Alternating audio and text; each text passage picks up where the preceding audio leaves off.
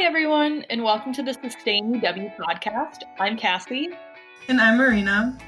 And we'll be your hosts for today's bonus episode, where we'll be diving into the world of voting. As most of you probably know, there's an election coming up on Tuesday, November 3rd. Voting can sometimes seem overwhelming, especially during a pandemic, so we've decided to put together a little voting bonus episode on what you need to make sure your vote gets counted in this election. We will start by talking about who will be on the Wisconsin ballot and then focus on all of the logistics, like registering to vote, requesting an absentee ballot, and voting in person. Before diving into the how-tos of voting, we want to acknowledge how different this election feels due to COVID-19. I personally have always loved voting on Election Day. The line outside of the polling place was always an exciting sight, and the stakes always feel high. This year, however, I, like most people, avoid crowds at all costs. While early voting and Election Day voting are still options this year, myself and many of my friends have opted for absentee voting. Feeling comfortable voting in person is a personal choice, so we will be going through all voting options for this election. Whether you decide to vote absentee or in person is completely up to you. For any election, myvote.wi.gov is an excellent resource to use. You can find out how to register to vote, where you should vote, how you can vote absentee, how you can track your ballot, and who will be on your ballot. So when in doubt, go to myvote.wi.gov. The 2020 election is a big deal because the presidential candidates will be on the ballot. But don't forget that there are many important local elections going on as well, and they're important to pay attention to. The November 3rd ballot will include spots for representatives in Congress and to the Assembly District and state senator. There are also Dane County positions including district attorney, county clerk, treasurer, and register of deeds. The state legislature is important because they are a very productive branch, and every year they pass many influential bills. Although they are not on this ballot, city council members, in Madison we call them alders, are also an extremely important local figure. They have the final vote in creating laws and improving a city budget. Local prosecutors are the most powerful people in the criminal justice system. All in all, it is important to know the candidates all down the ballot so that you can make the most educated decision as a voter and make your vote count in any race, big or small. Finally, there are 2 referendum on the ballot, which are basically policy decisions in which voters have a say. The 2 referendums would be used to renovate the 4 comprehensive high schools, build a new elementary school on the south side, and provide a permanent space for Capital High and SAPAR, which is a program to help provide childcare to pregnant students. Deciding on a candidate is a personal process, and we are not advocating that you vote for anyone in particular. Instead, we would urge you to consider why you are choosing any given candidate. When deciding on which candidate to vote for in any election, consider your values and how they align with the values of that candidate. I also like to look at their stance on important current issues. I personally think that the biggest issue we are facing today is climate change, so it's important for me to understand the basic policies of the candidates running for office. In the case of climate change, I would look for resources that rate candidates based on their climate commitments, as well as read up on their websites to see what they say about the topic. Ballotpedia.com is a digital encyclopedia of American politics and elections. I recommend using it when trying to choose a candidate.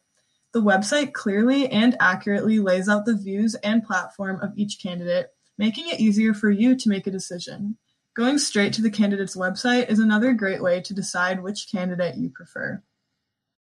If you are not already registered, you can register to vote online at myvote.wi.gov.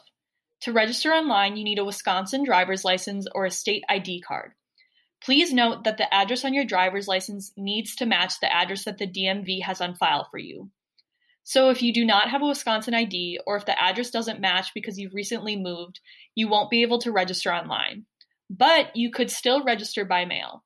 Keep in mind you have to register by October 30th.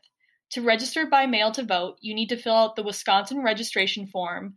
You'll need an ID and a proof of residence.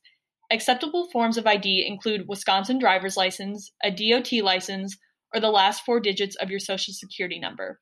For proof of residence, you can use anything connecting your name to your address. Please note that using a utility bill or a post stub, these must be dated to 90 days before the election. Once you've filled out the registration form, you will need to send it to your municipal clerk and you can find your clerk on myvote.wi.gov. Again, you must register to vote by October 30th, 2020. Many of you may choose to vote absentee for this election due to the uncertainty and risk surrounding COVID-19. Once registered, you can request your absentee ballot on myvote.wi.gov. The deadline to request a ballot by mail is Thursday, October 29th, 2020. Although the deadline is October 29th, we really suggest that you request and turn in your absentee ballot as soon as possible. In fact, we suggest you do it as soon as this podcast is done. Once you receive your ballot, there are a few things you can do in order to ensure that your absentee ballot will be valid in this election. Number 1, when you get your mail ballot, be sure to fill it out on a flat, dry surface and carefully follow the instructions that come with it. Along with that, ballots cannot have any stray marks or multiple choices filled in for the same office. In a vote-by-mail system, you do not get a second chance, so your ballot would be rejected. Number 2, don't forget to sign your envelope.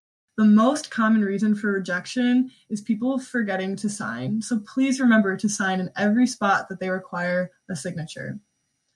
Number 3, make sure to use the same signature from what your state has on file for you.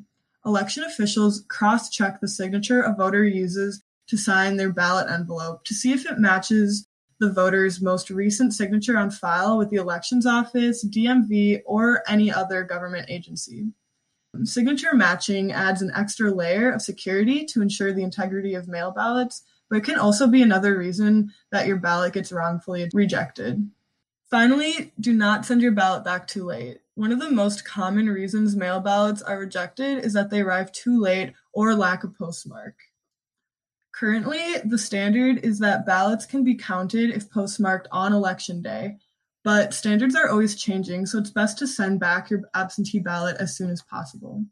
If you plan on voting absentee, there are many ways for you to turn in your ballot. First, you can drop it off into a postal box or place it in your mailbox if your address does pickup. If you feel more comfortable dropping it off with a person or need someone to serve as a witness, there are many places you could go. These places include the city clerk's office, the library Dream Bus, any early voting site, and your own polling place on Election Day. There are also many events on campus that will register you to vote in person. You can also register in many places around Madison, including any public library in Madison, up until 20 days before the election. Additionally, you can register to vote at your municipal clerk's office, which you can find the address of at myvote.wi.gov. All right, that was a lot of information. We mentioned a few dates throughout the podcast, and I'm going to repeat them one more time to avoid any confusion. The last day to register online or register by mail to vote was October 14th, so you can no longer do that, but you can register to vote in the clerk's office or satellite office from October 15th to November 1st. October 20th is the first date city clerks can offer early in-person voting. October 29th is the last day to request an absentee ballot by mail, but we highly recommend that you do that as soon as you're done listening to this podcast. October 30th is the last day to register to vote in person, and Tuesday, November 3rd is Election Day. Happy voting, everyone!